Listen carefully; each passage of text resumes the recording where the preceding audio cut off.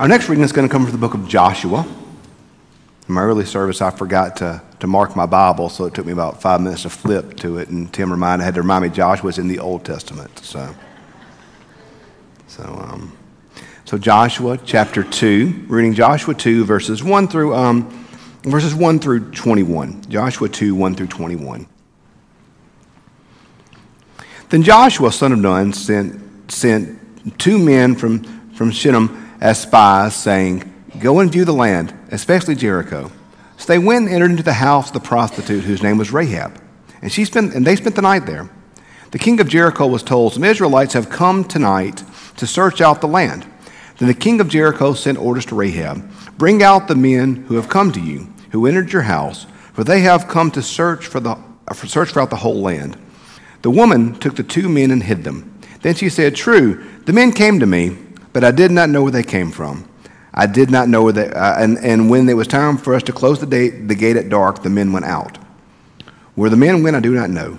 Pursue them quickly, for you can overtake them." She had, however, brought them up to the roof and hidden them with the stalks of flax that she had laid out on the roof. So the men pursued them all the way to the Jordan, as far as the fords. As soon as the pursuers had gone out, the gate was shut. Before they went to sleep, she came to the roof and told them, "I know that the Lord has given you the land, that the dread of you has fallen on us, and all the inhabitants of the land melt in fear before you. For we have heard how the Lord dried up the water of the Red Sea before you when you came out of Egypt, and what you did to the kings of the Amorites who were beyond the Jordan, to Sihon and to Og, whom you utterly destroyed. As soon as we heard it, our hearts melted, and there was no courage left in any of us because of you.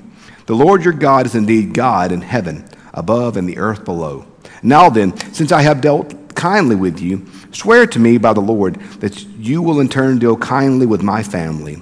Give me a sign of good faith, that you will spare my father and my mother, my brothers and my sisters, and all who belong to them, and deliver our lives from death."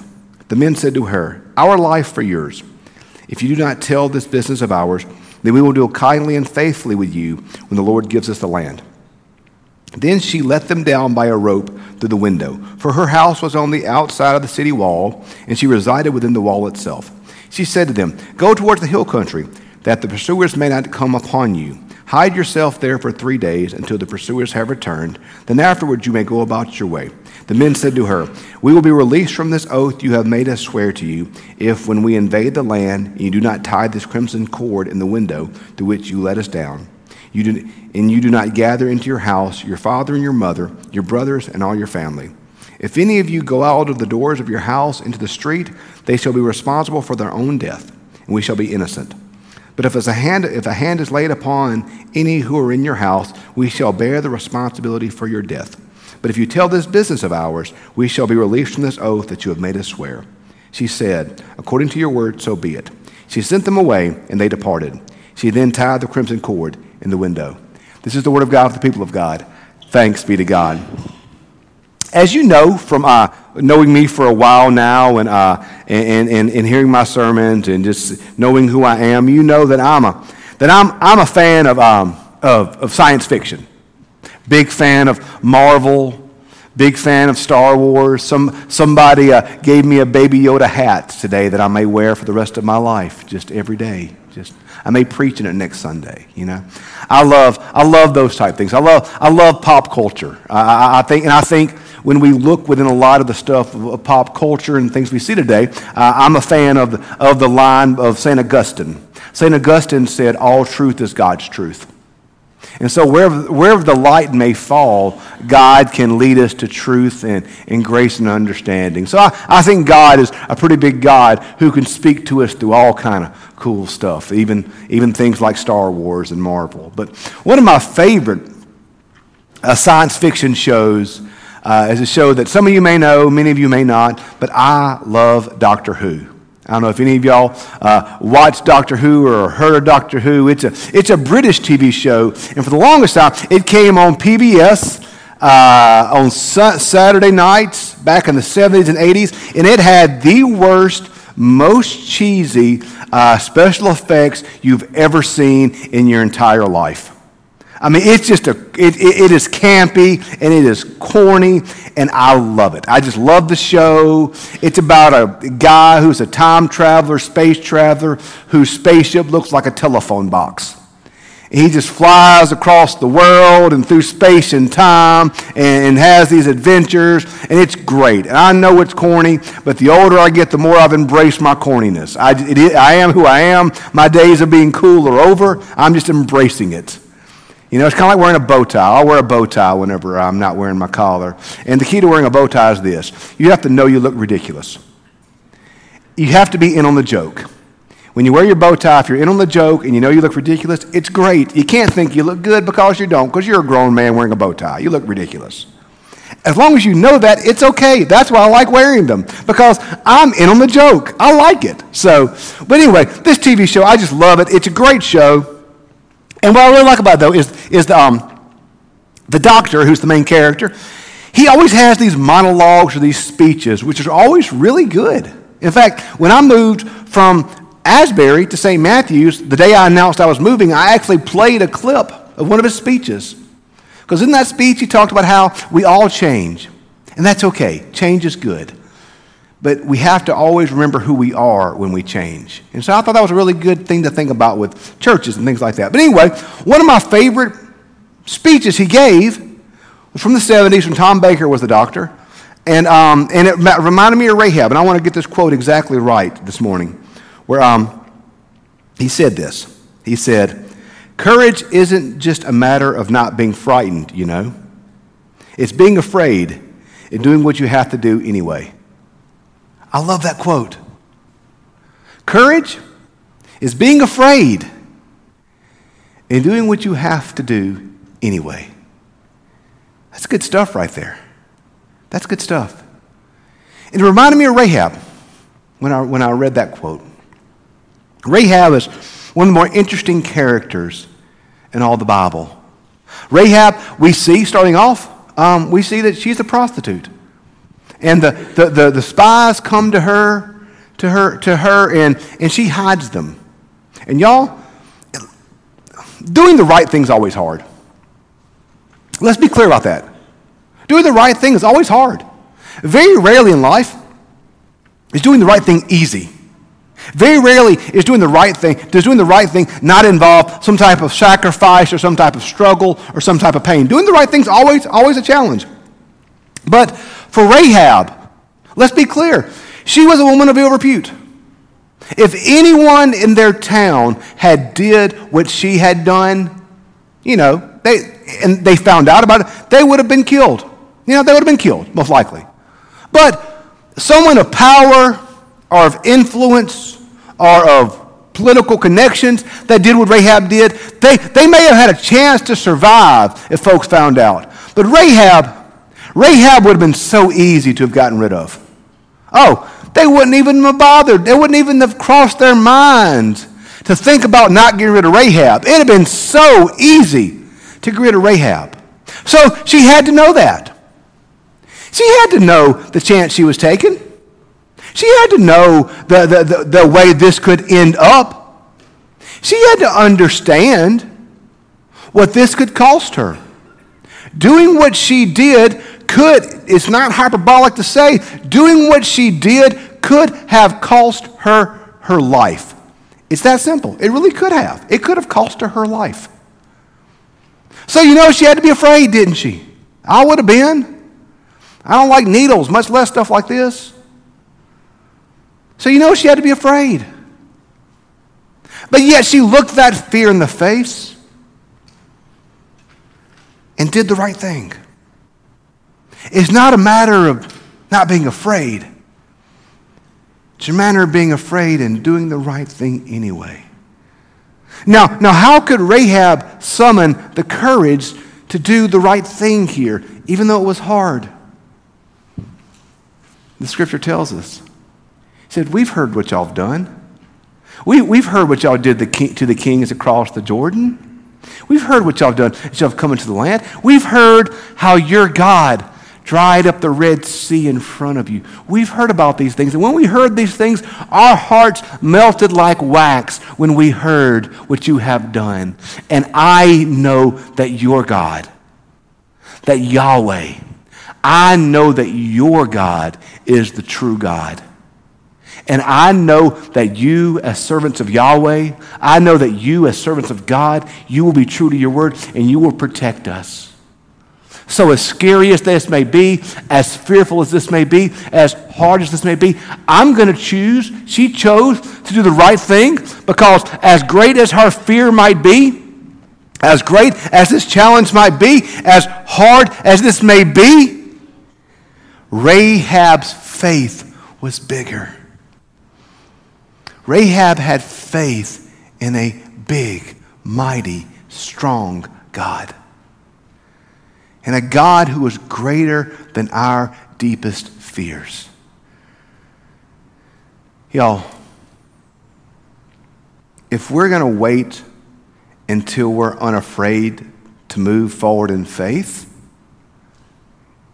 then we'll never move forward in faith. Following God's always hard, y'all. Following God's always scary. Following God's always a challenge. Following God takes a leap of faith, because that's what faith is. Faith simply is taking that leap of trust. One of my favorite philosophers was Soren Kierkegaard, a Dutch philosopher in the 1700s. Kierkegaard once said, in every age of human history, following Jesus is always the hardest choice. It is as hard for me and you to choose to follow Jesus today as it was for Peter and Andrew and Paul and the apostles. Following Jesus always takes a step of faith, and always involves some fear, and always involves some doubt, and always involves some struggle. And that's where it can't just be about not being afraid, but it's about being afraid and doing the right thing anyway, because you know in your heart of hearts that God is bigger than your fears. And you know in your heart of hearts God is bigger than your doubts. And you know in your heart of hearts God is bigger than your failures. Because He's God. Because He's God. And we can move forward and make those hard choices and those hard steps of faithfulness, because no matter how afraid we may be, God is greater than our fears. And we have faith in that. So yeah, we're in our stewardship season right now. You hear these stewardship talks each week. Many of you may have received or will receive in the mail this week a letter from me with a pledge card asking you to consider being faithful in all these ways in the church. And it's interesting. I look at membership a little bit different than some preachers. If you're not a member of this church, I'd love to talk to you about how you can become a member of the church. But I think that church is greater than just on paper membership. I think of church as a family of faith. The way I look at it is this. I tell this story. I'll tell the story from my family. My in-laws are two of the finest people I've ever had the pleasure in my life of ever knowing. You know, the old joke about some people have about their in-laws or mother-in-law. I can't make that joke. My in-laws are the best. They're two of the kindest, most Christian folk I ever met in my entire life. And they've always been active in church. And a few years back, based off some stuff happening in the home church that Holly and her sister grew up in, they left the church over there was some controversy. They just weren't going to get drawn into a fight. So they had a season in their life where they were church hopping. They'd visit church to church. They would go here for a little bit and there for a little bit, and they just, they had a good time. They'd never not really been part of a church before, so they were having a good time jumping around. But then in their small little community they were part of, there was a tragic accident where a young child was killed in a car accident. And I remember my father-in-law told me the story. My father-in-law told me, me and Barbara were talking, and she looked at me and said, Eddie, if something happened to us, what preacher would we call? They realized in that season, when they didn't have a church, they didn't have a preacher to call when something bad happened. And the next Sunday, they joined New Hope Methodist Church, where they're still members, and been very faithful in attendance. So in all these stewardship things, I'd love to talk to you about membership if you'd like to talk about that. But being part of a family is bigger than just being a member. The way I look at it, if you're going to, me and Tim and Brian and Kay and our staff, we want to be there to serve you. We want to be there for you in the moments of trials and tragedies. We want to be the folks who get the phone call or get the text, because it's our job to be Christ to you, to live out the gospel for you. But for this body to be all that it is, it takes all of us being faithful. The membership vows of this church, and that's why I wanted to say this before I talk about membership, because this isn't just about being membership of a church, but being part of this family. Are your prayers, your gifts, your service, and your witness. And y'all, let's be honest, it takes courage sometimes to be faithful with those things.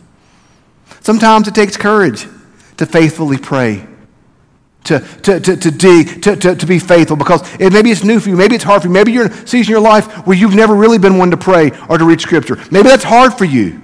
Maybe you're afraid of the Bible. I don't offer easy answers, but I offer to be there with you. That's why we do that's why we try to do what we do here in church. It takes courage sometimes. It takes courage to be faithful with our presence. Y'all, this worshiping community on Sunday is beautiful. And we as a church in this season through COVID, and with prayers, listen, I as a pastor, I covet your prayers for me to lead, for our staff, for our church to be in the right direction and the right decisions.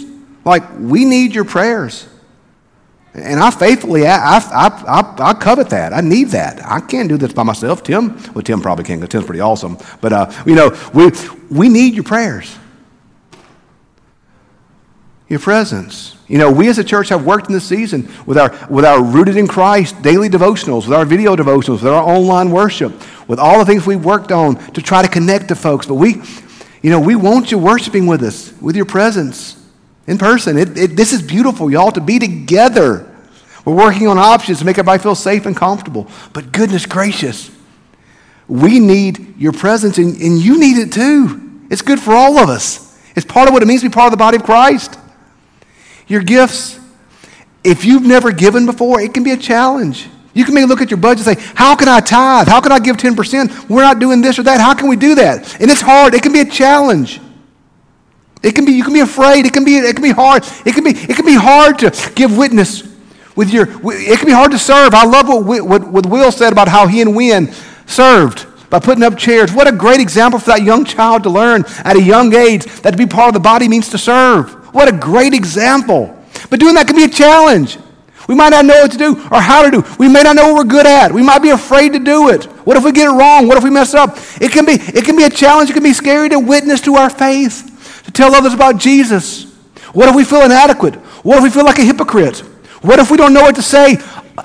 The steps of faithfulness, y'all, can always be hard. And if we're waiting until we've got it all figured out, or if we're waiting till we're unafraid, or if we're waiting till we know all the answers, or if we're waiting till we got it all right, we'll never take that step of faithfulness. We'll never move forward. And that's why Rahab is such an inspiration. Because yes, she was afraid. And yes, she was uncertain. And yes, she didn't know all the answers and all of this. But what did she do? She moved forward faithfully, in courage, because she had faith. Because she knew that God was greater. And God was stronger. And God was mighty. And that no matter what she faced in her life, no matter what challenges she had to her faithfulness, no matter what challenges she was going to deal with, she had faith that God was greater. And we had that same faith, y'all. Now, here's the cool thing.